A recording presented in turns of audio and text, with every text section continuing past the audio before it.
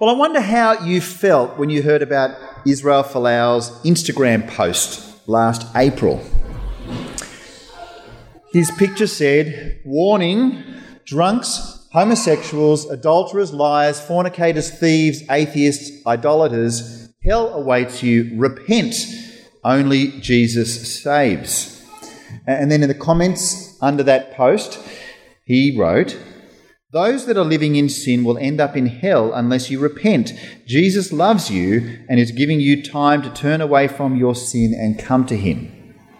And then he quoted Galatians 5, Acts chapter 2 and Acts chapter 17. It was pretty full on. And in the end, it generated intense worldwide debate, which led to his very public sacking from professional rugby union. One of my RSS buddies asked me what I thought about Folau's comment when we were travelling in the fire truck, and I said something like, "Well, it's not what I would have written on social media." How would you have responded if you were in the back seat of the fire truck, if someone said that to you? Would you have been, like me, perhaps a little bit embarrassed by judgment? Embarrassed by God's judgment? Now, I'd like to think that my motives are normally good. Not always, but when it comes to evangelism, I really want to see everyone in the village and valley of Jamberoo and beyond know about Jesus and come to serve him and know him and love him and be loved by him. I want people to know the mercy and the grace of Jesus and that God is loving and accepting and forgiving. But at the same time, I'm careful to try not to turn people off. I don't want to go all kind of fire and brimstone on them. So I think we are, in a sense, careful not to turn people off because we want people to be turned on to Jesus. We want people to know the love of Jesus, to be saved by Jesus, and we don't want to create any kind of hurdles or stumbling blocks. Now, in a sense, I'm in good company. Jesus said, "Come to me, all of you who are weary and carry heavy burdens, and I will give you rest." That's kind of a nice positive message, isn't it? And Jesus said, "I have come that they might have life and have it to the full." I think they're really positive messages to share with people as they are trying to understand what it means to be friends with Jesus. But Jesus also said, "For judgment I have come into the world." And he said publicly at another time, he says, "And you will perish too unless you repent of your sins and turn to God." And the Apostle Paul, you remember as we looked at it last year in the book of Acts, he said to one non-Christian, "Repent of this wickedness and pray to the Lord in the hope that he may forgive you." It's a lot like what Israel Folau said, isn't it, really? So why is it that we often are tempted to say Jesus is love instead of Jesus is judge? Why do I invite people to heaven rather than warn people from hell? Or why are we embarrassed by judgment? Well, maybe we're a bit scared of persecution, and that's understandable. But maybe it's because we just don't get the connection between justice and mercy. We don't realise that when we see God's judgment, we also see his grace. And then this points us to God's glory. See, God's judgment shows his grace and his glory. And that is why it is a glorious judgment. A judgment that shows God's glory and his grace. This is why we're going to spend 4 weeks looking at the topic of God's glorious judgment. We're going to focus on 4 moments of world history. The first week today, we're going to look at God's glorious judgment in Eden. We're going to go back to creation and Adam and Eve and the Garden of Eden and the snake and the fruit and all that stuff. Next week, we're going to look at God's glorious judgment in Egypt. So So we'll see how Pharaoh challenged God and abused God's people, and then how God sent Moses to warn Pharaoh and then sent the 10 plagues and then split the Red Sea and brought them to safety and all of that. So we've got Eden, Egypt. Next we've got Easter. So the third week we'll be seeing clearly God's glorious judgment at Easter, the cross, the empty tomb, and how all the promises of mercy come true at the cross. We've got Eden, Egypt, Easter, and the end times. We've got to consider God's glorious judgment at the end time when Jesus returns and he judges the living and the dead, and what it is like for us as we are there gathered in heaven as the smoke of hell continues to bloom. Well, the Bible's one big story, and the theme of God's glorious judgment is seen throughout the whole book, and we're going to examine that one big message in these 4 talks, but we're going to start right at the beginning, right at the very, very, very beginning, which is a very good place to start. Genesis chapter 1, verse 1. And we read, "In the beginning, God created the heavens and the earth." God made everything. Can you see the word judgment up there? No. So what on earth has this got to do with God's judgment? Or everything? It's important because God made everything, it means he owns it. It's his universe. God owns everything because he made everything. And this is something that people often don't get. People in our world try to come up with the ridiculous notion that everything just always existed. Now, there are all sorts of ways that people will try and say how things happen and stuff, but the idea that it's all... The human body, planet Earth, how can that just evolve from mud? God made it all. And because God made it all, because he made everything, he makes the rules. On Monday morning, Oscar is going to go and try for his peas. No pressure, mate.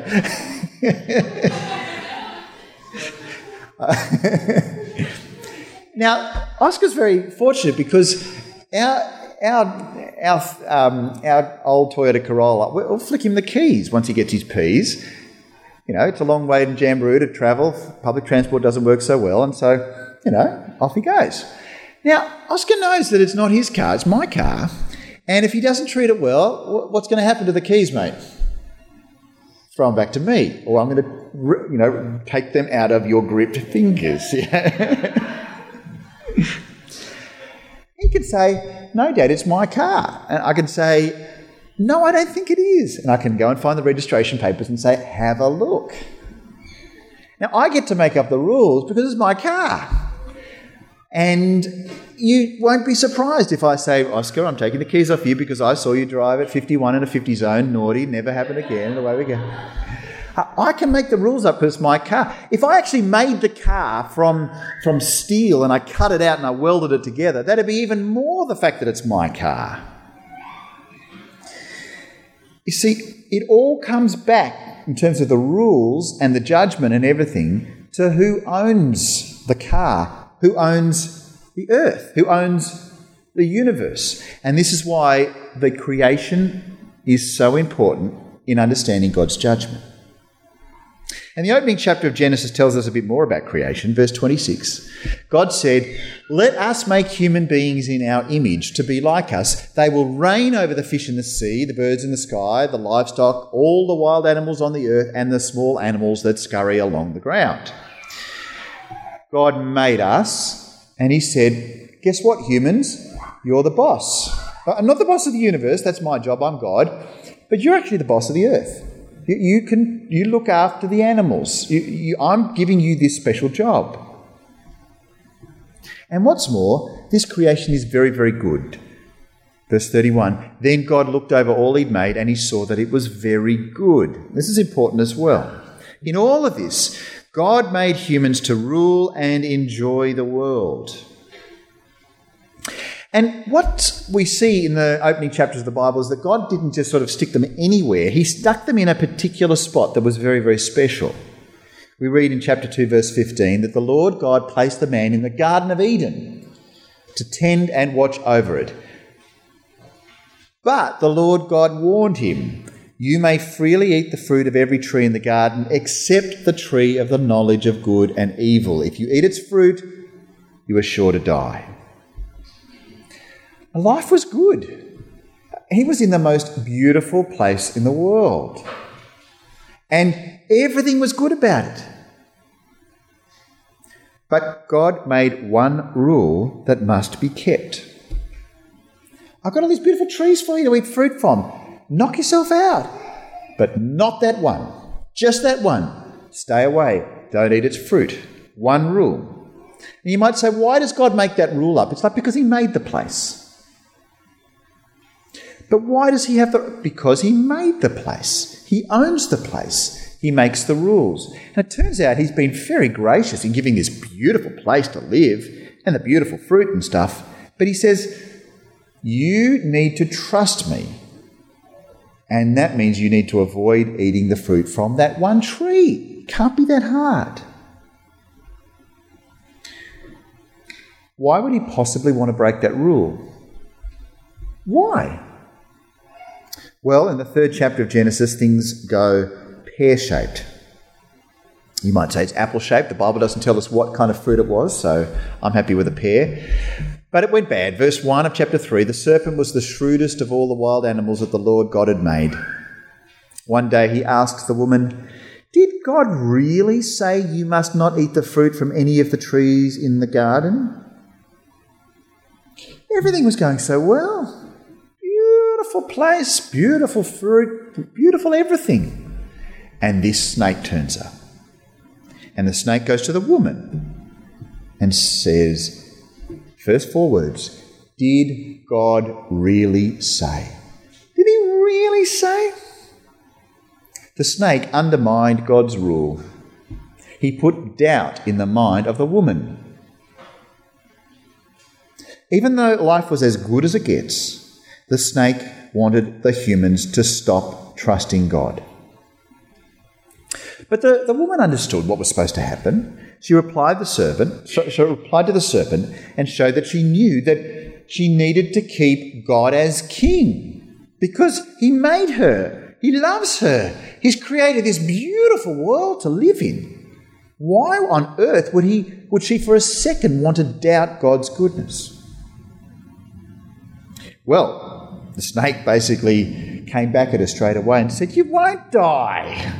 The serpent replied to the woman, "God knows that your eyes will be opened as soon as you eat it, and you will be like God, knowing both good and evil." I don't know if the woman ever thought about the possibility that God was concealing something from her, that he was holding back something good from her. But this snake comes along and says, "I can make you happier. You are not completely fulfilled." And he sowed that little seed that undermined her contentment. And so she was faced with a choice. The woman either had to trust God or trust the snake, because they're saying different things. God's like, "Life's good, just trust me. Stay away from the fruit of that tree and all will be good." And the snake's like, No, you want better and I can give you better. Grab the fruit, then you will have that extra next level life. Trust me. What's the woman going to be doing? Would she be like God? Could she have superhuman powers just by eating this piece of fruit? Well, before we see what happens, and most of us know what happens, but imagine what would be going through God's mind at that very point. He's looking down there. He's made this beautiful place. He's made Adam and Eve, and they are having the best life you could imagine. And he's seeing the snake say this. And right at that moment, imagine what's going through his mind. That's a lie. The snake is lying, and I know that he's lying. And imagine how he would be feeling as the snake is saying that he in some way doesn't really love them enough, that he's holding something back, that he's kind of hasn't given them the full first-class experience. See, right there at that moment, the Lord would be right to be experiencing anger and right to being wanting to judge them. Because what was happening here is that the snake doubted God's love and his word. He said, God doesn't really love you, and what God is saying to you is not really true.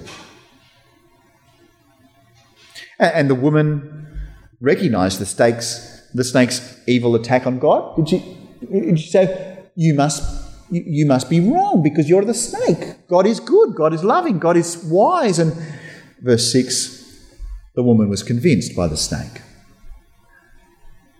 She saw that the tree was beautiful and its fruit looked delicious, and she wanted the wisdom it would give her.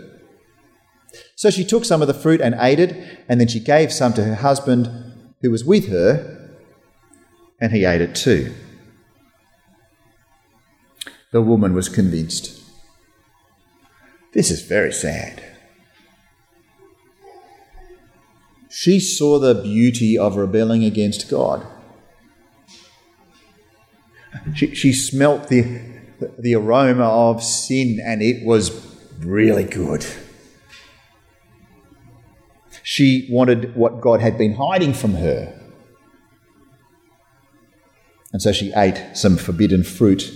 And her husband, the leader of their relationship, who was right there with her, listened to her, listened to the snake, and it all went very, very bad. Did God have a right to be angry? Too right. It is right for God to be angry. It's right for God to judge them for their actions. In fact, it wouldn't be right if God didn't judge them. See, if I walked into one of my kids' rooms and they'd completely trashed the place completely, and I just did nothing, or a school teacher walks into a classroom and someone's turned it completely upside down and smashed the place up, and they shrug their shoulders and do nothing, you'd say, that's a bad parent, that's a bad teacher. See, the kids knew the rules and they broke them. And if the teacher or the parent or whoever did not judge, then their integrity would be in tatters, their leadership would be in ruins, their name would be in mud, and everything would go into chaos. And how much more with God? How much more with the Garden of Eden? How much more with the rebellion of the snake and the woman and the man? See, I think that we are embarrassed by God's judgment when we forget that He is Creator. That's the thing that's missing in it all. And we forget that He didn't just create the world in black and white. He created it in glorious colour, with the ability to taste the difference between different coloured fruits. And capsicum. I didn't realise the different capsicums tasted different, but they do. I mean, what kind of God does that for us? The colour, it's good. And we are embarrassed by the fact that God is judging because we forget His creating. All His creation was a glorious gift to humans, and yet humans blatantly rejected His rule, and therefore we should cheer at God's judgment. We should rejoice when He restores and protects His glorious rule.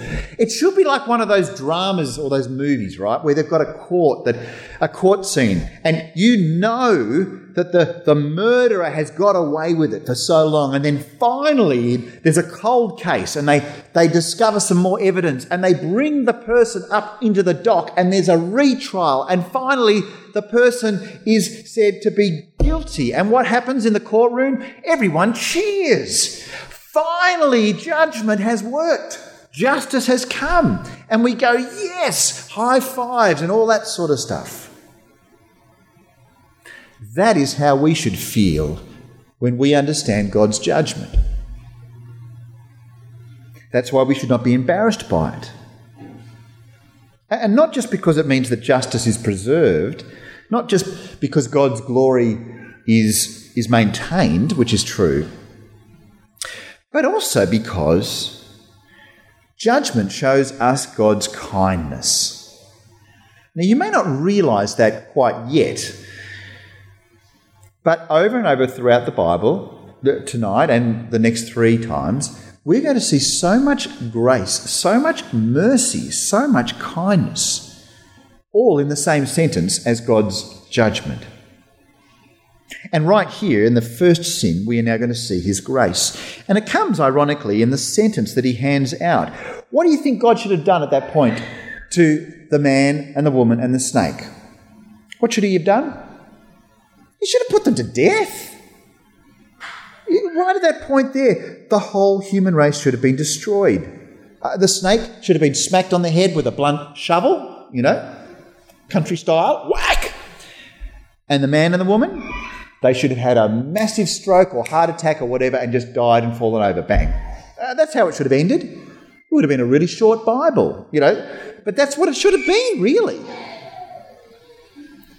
That's justice. But it's not what God did. Instead, he handed out punishments that were far more gracious than they ever deserved. To the man, he gives this punishment. Verse 17, he says, "Since you listened to your wife and ate from the tree whose fruit I commanded you not to eat, the ground is cursed because of you.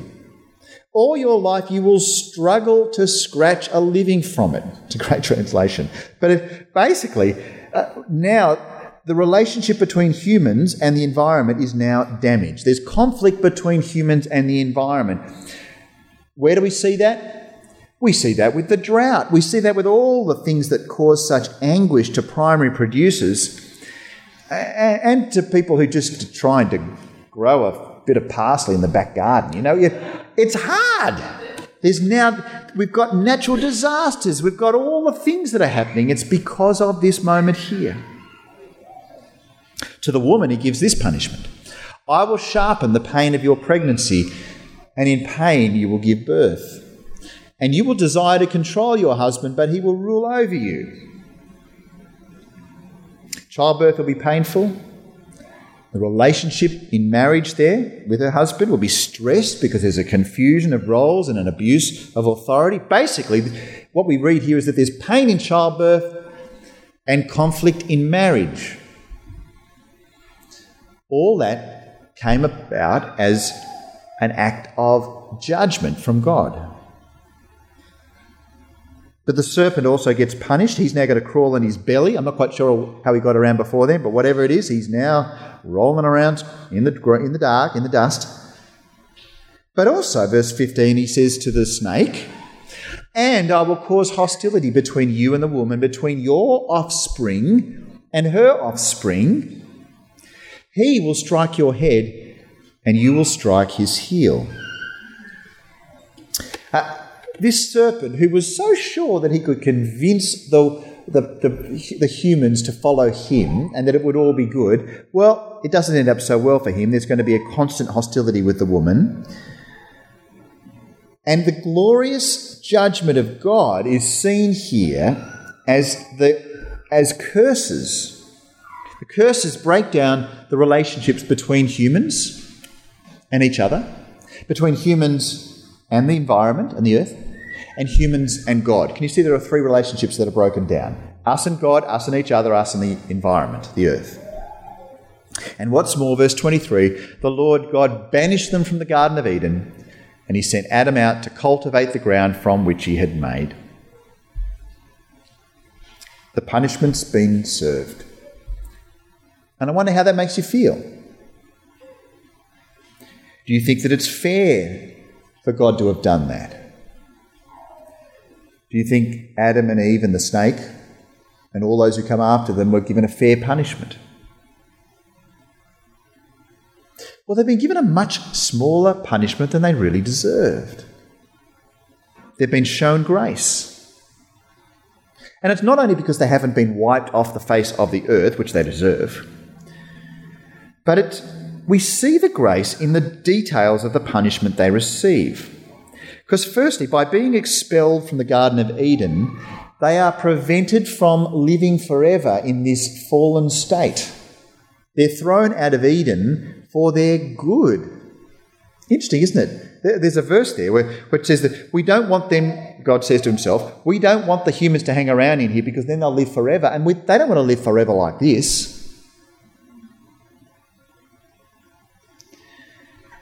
And what's more, by being thrown out of the garden, I think it sees that they are given a hunger for another garden kind of thing like it.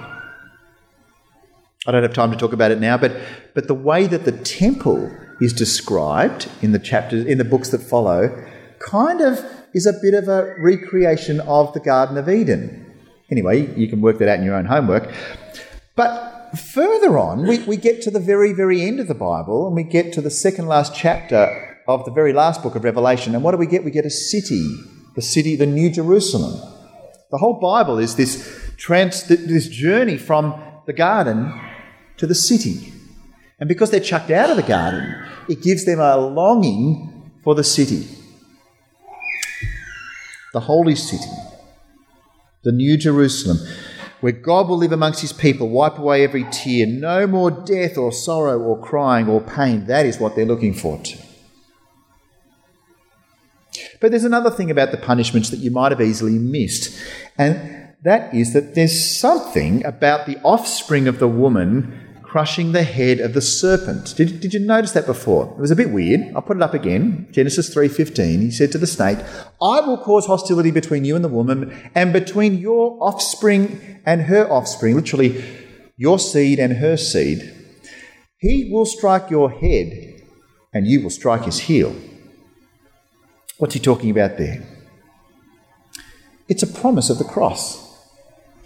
It's the promise that a descendant of Adam and Eve will one day come and smash up the devil.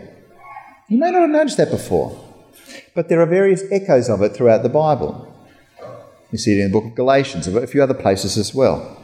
But right here in the 3rd chapter of the Bible, in this part of a curse, we see the first blueprints of the cross. We see the first echoes of Calvary right there in that promise. There's a promise about the victory of Jesus. And where this judgment should have brought hopelessness, we now see hope. And that is why it is such a glorious judgment. It is full of mercy and it is full of hope.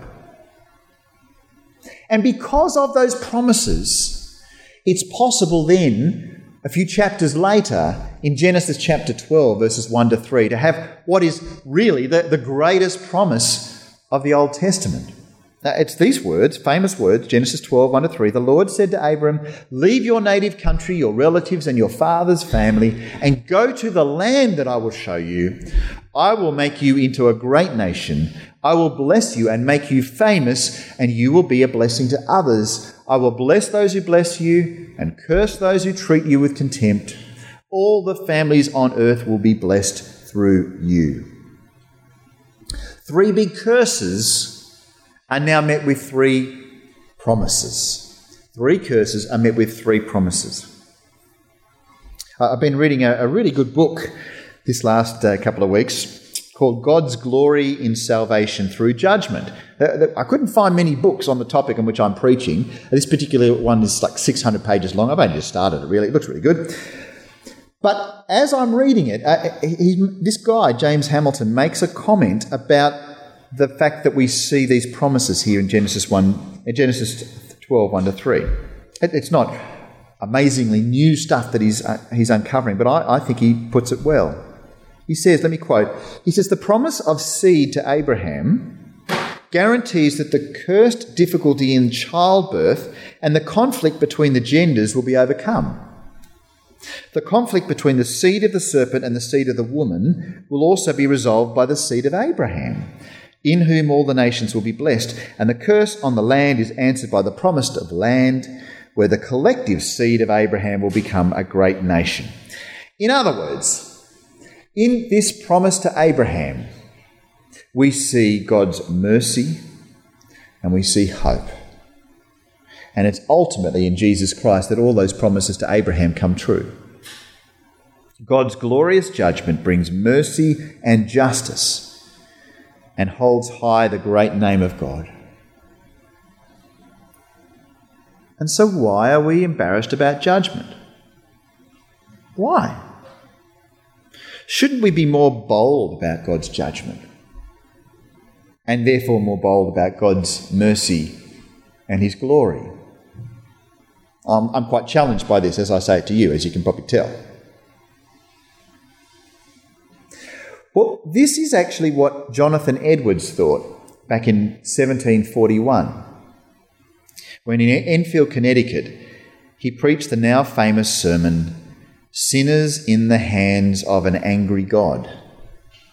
It's one of the most famous sermons ever preached. And in fact, it was published at the time and people read it. It was a long sermon with a warning, one after the other, about hell and how to avoid it. And it is said that even before he finished his sermon, people were moaning and crying out, saying, "What shall I do to be saved?" Could you imagine that? You must flee hell. You must flee hell. God's judgment is real. And he hasn't even got to the punchline yet. And people are already saying, "Help me, help me. What must I do to be saved?" Because as Edwards spoke of God's glorious judgment, people came to know the mercy and grace of Jesus. To quote Edwards, those people awoke and flew from the wrath to come.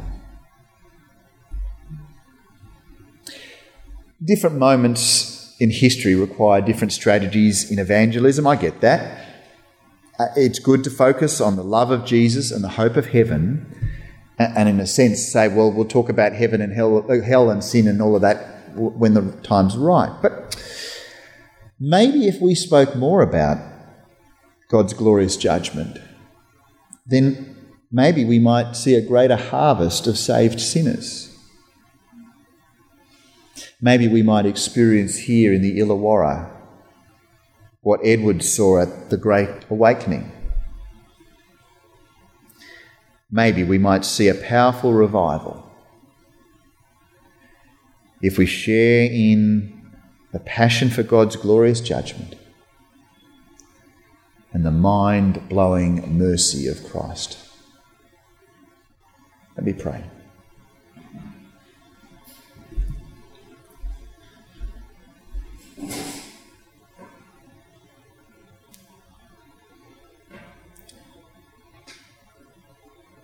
Loving Father, we love your justice. We love your judgment. We are sorry for having rebelled against you. And we thank you that by trusting in Jesus, he takes upon himself the judgment we deserve. Justice and mercy embrace. Father, please help us to fall in love afresh with your judgment, with your mercy, with your glory. And may everyone in Jamberoo and the Illawarra and in New South Wales and in Australia and in the world know of your judgment and your mercy and your glory seen in the face of Christ. Amen.